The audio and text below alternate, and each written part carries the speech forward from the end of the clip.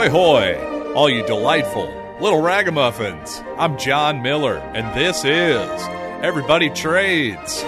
What is happening? We have had quite the run in the stock market once again to begin this week, and you know what? I gotta say I'm feeling pretty good about the advice I've given so far. And I don't want to talk too much about the stock market today, nor COVID-19. You know what? I've had a bit of a running commentary, as always, going today on Twitter. So you can follow me at Everybody Trades on Twitter if you want to check out my thoughts on today's market and what have you. Because you know what? Today, let's move on from those two particular topics and on to a bit more of human psychology and behavior, and frankly, self-improvement. Now, if you happen to be a little bit or significantly older than my 37-year-old self, you might be saying, well, what the heck do I have to learn from this kid, right? Well, I've noticed that actually most of my listeners tend to be around my age or younger, so there probably is some truth to that, right? We want to seek wisdom out from people who obviously have more experience and more time to accumulate said wisdom. But I'll tell you what, if there's one thing that I have quite literally as much experience on as anybody on this planet, it's owning a smartphone and all of the psychological and behavioral dynamics that go along with that change in humanity's behavior. And just our whole society, to be honest, has changed in so many ways since the advent of the smartphone. Now, without delving too much into my personal history, this will give you a good idea of why I say that I have as much experience as anybody on this topic. About 15 years ago, I graduated from the University of Missouri and decided that, you know what, journalism may not be my path forward, and I decided to dive into the stock market. And well, that had mixed results at the beginning, I'll say. I certainly learned a lot, but eventually, a couple years later, I was fortunate enough to get to move to the city of Chicago, work at the Chicago Board of Trade as a pit trader, and during that period was also, it just happened to be 2007, just so happened to be that fall and spring was the advent of the iPhone. And the reason I said fall first, I realized, well, actually the iPhone first came about spring of 2007. I got my hands on one that October when Apple did the big price drop, is my memory. I wasn't willing to pay the, $600-700, but when I could get my hands on one for $250 with a 2-year contract, I was all about it and went down, purchased my iPhone 1, which I still own to this day, by the way. I'm hoping it'll be I can sell it to a museum someday or something as the only guy with an Apple iPhone 1 that still works. But yeah, bought that baby down on Michigan Avenue, and really it was a truly memorable event because for those of you a little bit younger, you may not realize what a gigantic leap forward the iPhone was. Now, I had a cell phone, a flip phone, for a few years before the iPhone, but the iPhone wasn't just a phone, right? Of course, it sounds obvious now. It's like Dana Carvey does this routine where he pretends that he's Paul McCartney talking to John Lennon in heaven, and he always says, oh, John, we've all got tiny televisions in our pocket. What do you mean, Paul? Like, that's the whole routine, basically. That was a terrible impersonation of it, but it always cracks me up because he's right. We all just have these tiny televisions in our pocket. They aren't really phones now. But one of the deals was at the very beginning, when we had these iPhones, there was no such thing as 3G, 4G, much less 5G. So once you were outside of your Chicago apartment or your house, your home Wi-Fi network, your work network, well, you relied on the Edge, AT&T's Edge network, which is a very, very early version of cellular data for all intents and purposes. And basically it had very little broadband. So the effect of this was, even though in theory I could get on the internet and go anywhere on the Safari web browser with my iPhone, in reality, it would take maybe a minute and a half to load a web page. Which, don't get me wrong, for the time, that's fantastic. It's still better than AOL back in the day and dial-up and all that crap.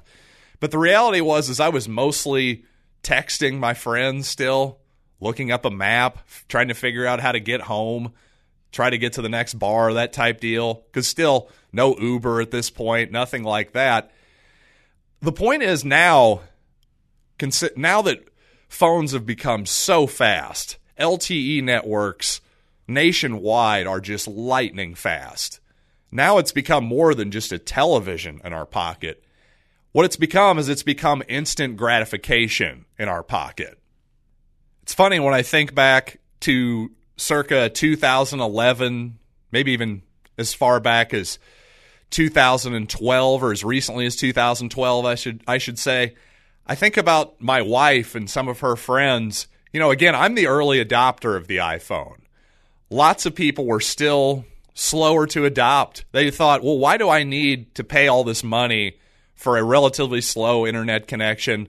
I don't need Facebook on my phone, yada, yada, yada. Really, there were a lot of people who pushed back against this, and now I think back, now every single one of these people now has an iPhone, an Android phone, whatever it might be.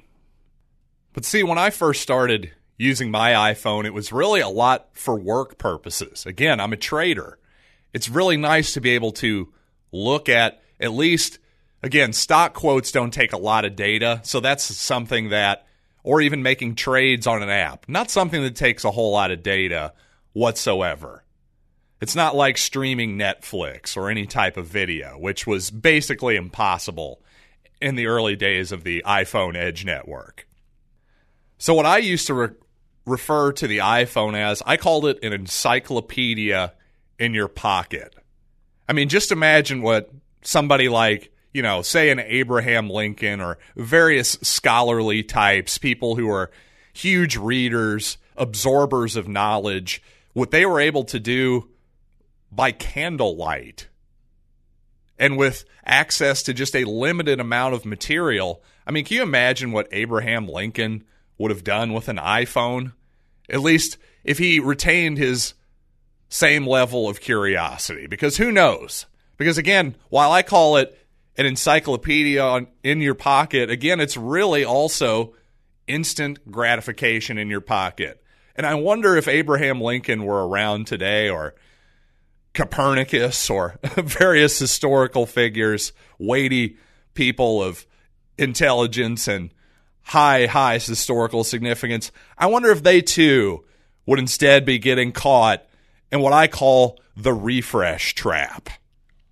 You see, these social media companies, whether it's the Facebook, Instagram conglomerate, Twitter, Snapchat, TikTok, all these various types of things, and the various apps that have notifications and what have you, they know that there's some part of our weird human brain that is satisfied by refreshing our social media and getting new pictures, new tweets, whatever it might be.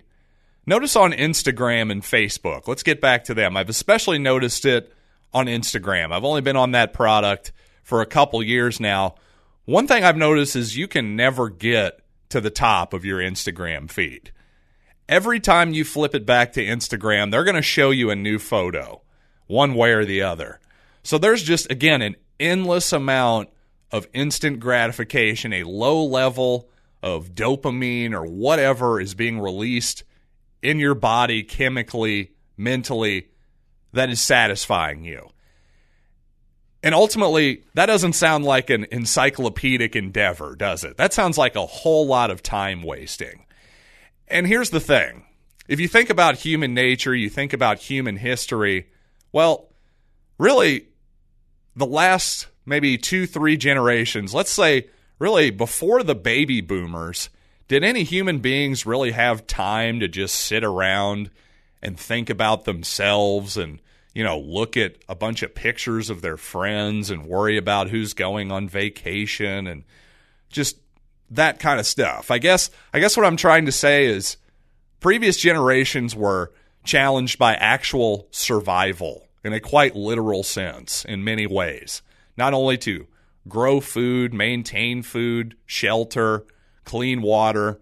And obviously these problems exist in pockets of the world to this day. But I'm talking about mainly the Western world, the privileged, wealthy world, if you will. Well, what we're challenged by is, frankly, lethargy. Because we don't have the need to gather and hunt as previous generations did, well, that creates a void. It creates a mental and a physical void that will be filled by something. And that void is either going to be filled by something positive or something negative. I really, really believe that people have to start forcing discomfort upon themselves.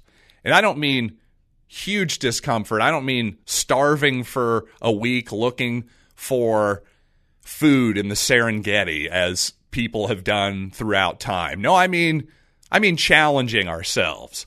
I mean putting down that phone. Just little things like, hey, I'm going out to dinner with my family tonight. I'm leaving the phone in the car. Little things like exercise and diet. Yes, we can all eat fast food or Snickers bars. We can drink alcohol every single day. Marijuana is now legal all over the place. Guess what? During this COVID period, this quarantine period, well, we can either advance in this quarantine period. So there's going to be some people in this quarantine period who are going to start running and doing push-ups and start reading books. And then a lot of us are just going to binge watch television and drink and, frankly, just put on weight and lean into lethargy. There's really no third option. That's really all of life. You're either growing or you're receding. There's very little things in this world that are static. I mean, even the Rocky Mountains are imperceptibly eroding as we speak. Nothing stays the same forever. So the challenge is we as people have to make a choice. Do we let this technology, these smartphones, do we let it play us, or do we use it as a tool for our own advantages? Frankly, this quarantine, no matter what you think about it, and honestly, I'll stand behind just about everything I've said about it. But no matter what you think, maybe you think I'm all wet. The reality is this period is what it is. And I kind of hate that cliche, but my point is we can't change reality. So you can either make the best of it or make the worst of it. There's really no third option. I promise you that. Honestly, just start accomplishing little things. If there's a project that you've been meaning to do, get on the phone and at least call somebody up to do it. There's a step. Or by golly, do it yourself. If there's some clothes that have been sitting in your laundry basket, put them away. If they've been sitting out there for a month, just get them out and put them away. You'll be amazed at these little things that you've been avoiding doing for weeks, perhaps months. Again, I'm speaking from my own experience here. I'm not trying to act like I've never procrastinated on anything. Believe me, I've had plenty of procrastination in my life. I just promise you there's never been a moment of procrastination that I've looked back on and thought, golly gee, I'm sure glad I did that, beyond something that was based on total luck and happenstance. The point is just little tactile things, even if it's just diet and exercise. And by the way, by diet, I don't mean you have to starve yourself. I'm just saying don't eat that Snickers bar. It's short term.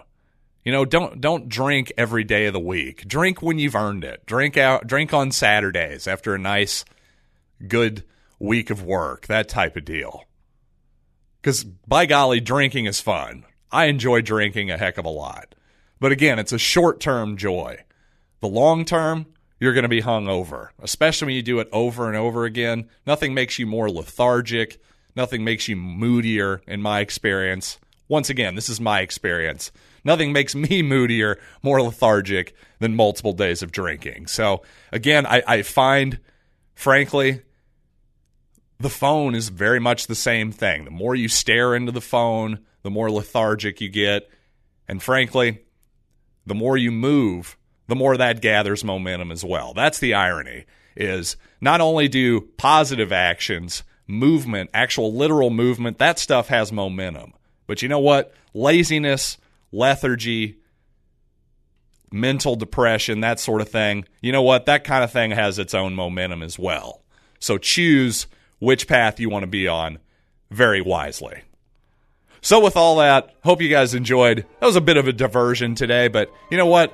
I really thought it was something that needed to be said because, again, quite honestly, find somebody who has more than 13 years of smartphone experience. You can't do it. So take my advice with that in mind. And with all that being said, I'm going to get out of here. Thanks for joining me once again. I am John Miller, and this has been Everybody Trades.